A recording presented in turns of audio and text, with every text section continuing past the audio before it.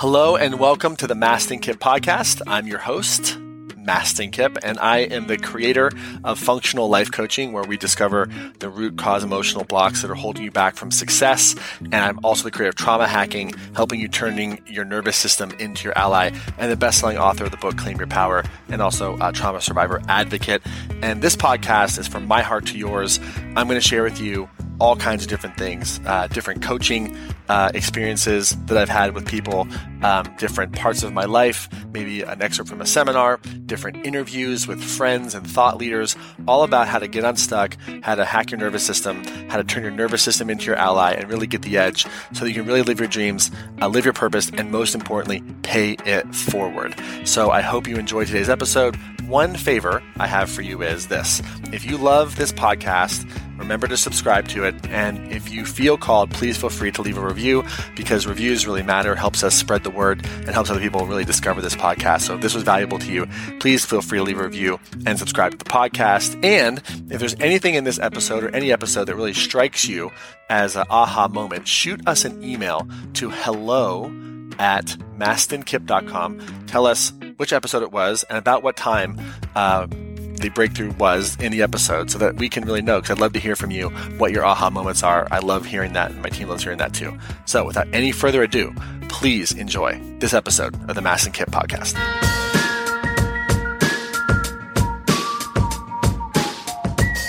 Who's having fun now? I love it. I love it. I love it, love it, love it, love it, love it. All right.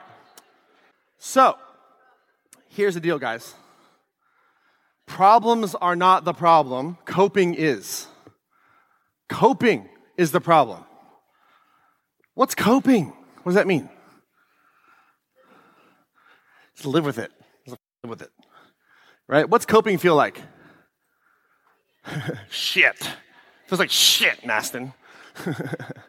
Right? That's the name of the game. So, here's the thing. They said it would be easy. That's what they said. Just think positive. Take an online course, go to therapy, do your personal development work. Just biohack yourself into manifestation. Right? They said it would be easy. Is it easy? Is it easy, guys? Come on, yes or no? No fucking way. Who here thinks it's not fucking easy? Let me see by show of hands. Who here feels like you've been sold a bill of goods by a bunch of personal development fucking fairy dust motherfuckers? Let me see by show of hands. Anybody feel that way? What the This is not Disney! Right? And by the way, I'm not knocking anything. I'm just saying we're in a time where the information about personal development is not new. We got it. We all follow motherfuckers on Facebook that say inspiring shit with poses like this. We got it. I got it. But what about living a life that's like that? What about embodying things? Who thinks that's hard? Now, if it's hard for you, what if you're in a relationship? There's two fucking people in it. Who thinks that's really hard? What if you got kids?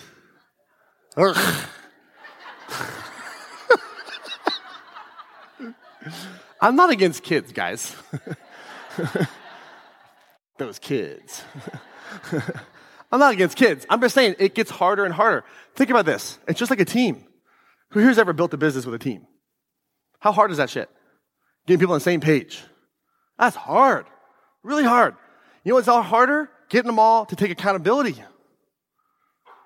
That's hard too, right? So whether it's a team, it's a business, whatever your thing is, it's hard. And there are simple tactics, but this is a lifestyle.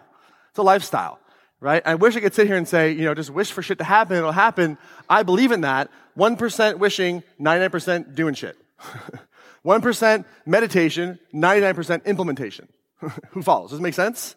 Right? And so what's going to stand in your way? Because is it the book? Listen, I put butter in my coffee. I love Dave. He's a buddy of mine. We talk about this. We had a whole podcast on this. What's going to stand in your way? What do you think? What part of you is going to stand in the way? My feet, Mastin, because they're the ones doing the standing. What part of you? Here we go. Fear. Okay. So, how many words did the Greeks have for love? 7. Is agape different than eros? Very different, right? When I was like in high school and college and shit, girls would come up to me and go, Mastin, I love you. And I was like, does that mean love me? I was so confused because isn't it weird when someone says I love you? Like, what does it mean? Is it like heart love? Is it like romance love? Are there different types of brotherly love, familial love, romance love? One word, different meanings. Guess what? We confused. Same thing with fear. There's different types of fear. And the way I like to think about it is survival patterns. Survival patterns. That's how I think about it. Now, think about this here for a second. Who here owns a house or home of some kind? Okay, let me ask you guys a question, homeowners, okay? What happens when you own that thing and you get everything perfectly set up and good? What happens? Does it stay that way? How long does it take for some shit to break? Same day. Same day, right? How long does this go on for? Ever, right? Doesn't it kind of feel like your life's like that too? Like, I just got it the way I want it. God damn it, now I'm out of green juice. Right? I just got it the way that I want it, and the team member leaves. Well, they get pregnant, those I'm just kidding. Right? Things don't go the way you want them to ever. Ever. They go the way you want them to. If you start thinking, maybe the source of my pain is, I just think things should go the way I want them to. That's your pain right there, is that you think that. If you think that, then you'll be in pain. But the idea is, what if you start to say, you know what, things are really never going to go the way I want them to, and I'm going to be reactive and responsive to how we do this and keep guiding it, and maybe things are going a certain way, because you know what? There's something better out there. Every breakdown has a breakthrough opportunity in it. And here's the thing. Do you have to fix yourself? Are you broken? Now, the way I say it, are you broken? Makes you go, no. But there's parts of us that think we're broken. And if we get certain diagnoses, I'm not against it, just not complete picture, then they'll say, yeah, you're broken. Yeah, I have PTSD. I'm broken, right? PTSD is changeable, not fucking broken. It's a pattern. It's all patterns. Now, what does it feel like to think to yourself, just out loud, intuitively make the sound, if I said you have to fix yourself? What's that feel like? Out loud, go. That's right. Ugh. Right? But what if I said, we just got to change a pattern? I'd even ask you to make the noise. You're like, yes, please. I don't think you're broken, and I don't think you need to be fixed. All I know is you have patterns that need to be shifted around. And I know that you're trying to survive, just like all of us are. And the reason people ask, how could the world get the way that it is today? Very simple. We're all trying to survive. And it's not working for everybody because everyone has different measures of what has to happen for them to survive, right? There's all kinds of different values around that, but survival is the name of the game. And here's the thing about survival patterns is they're hidden, meaning you don't necessarily know that you have them. That's the of it all. We all have them. We all have blind spots. We're like, man, why did I do this again? Who's ever asked that question before? Why did I do that again? Right? Again, right? And so it's patterns. So simply put, there's good fear, there's bad fear. And I'm going to completely contradict myself in a second, okay? But I want you to understand that not all fear is good and not all fear is bad. It's based on levels of threat. Okay, good fear says, my life is in danger, I must exit the building. Bad fear says, I'm not going to call the guy back that my heart says is the one for me because he's going to hurt me like everybody else. Good fear keeps you alive, bad fear keeps you stuck. And bad is the wrong word, but I don't know how else to say it, okay? Because is there a chance that there's a time where fear is necessary? Like when? A car is coming at me, okay, great idea.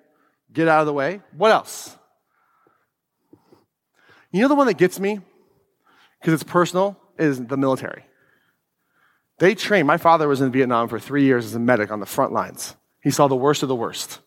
The worst of the worst. I recently went back to Vietnam, and he told me stories I couldn't believe. It made sense why he was the way he was. Instant forgiveness. To see what he saw. Because the thing about medics are, you're on the front end of trauma. Like gnarly stuff. Right? And we spend all this time training our troops to kill, to be in survival, and we never teach them how to actually thrive afterwards. That kills me. It kills me to think that way. But is there a time and a place, say that if you're in the military, do you need to have survival threat assessment?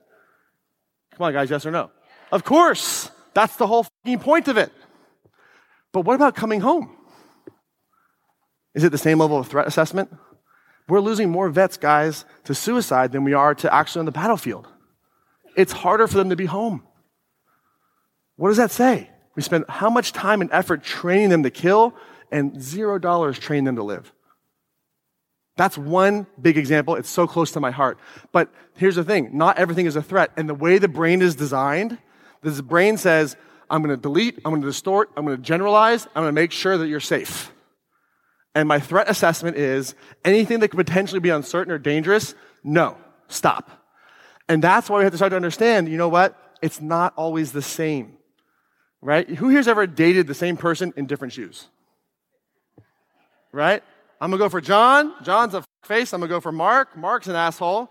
I'm going to go for Juan. Mix it up a little bit. No, Juan's not it. How about Ricardo? All the same. Different races, different ages, playing different languages.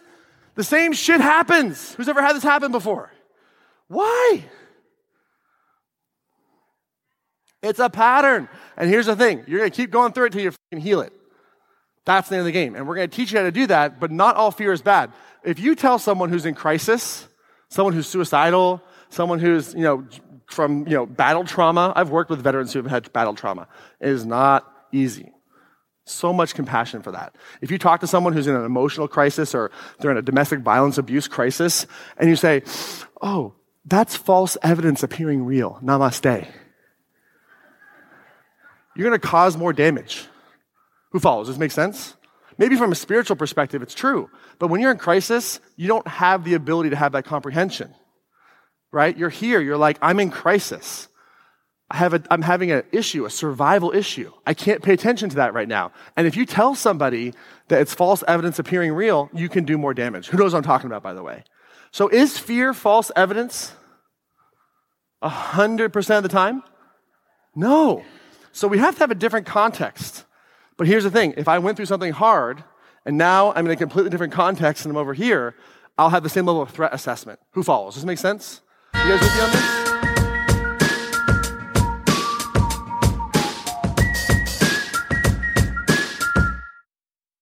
Hey, it's Mastin. Thank you so much for listening to the podcast today. And before we wrap up, if you found value in this, one of the best ways to get this trauma-informed information to the world, if that's something that you want to do and to be a part of, spreading the word, I would be so very grateful if you could leave a review on Apple or Spotify podcasts so that you can review this, and hopefully it's a good review, but please leave an honest review. And especially if you want to leave a 5-star review, I would be super stoked on that. But of course, just make it honest. But my goal is to share more trauma-informed information with the world, and I need your help to spread this information, and reviews matter. So if you feel called to do that, would very much appreciate it. If you got value from this episode and from this podcast, would very much appreciate it.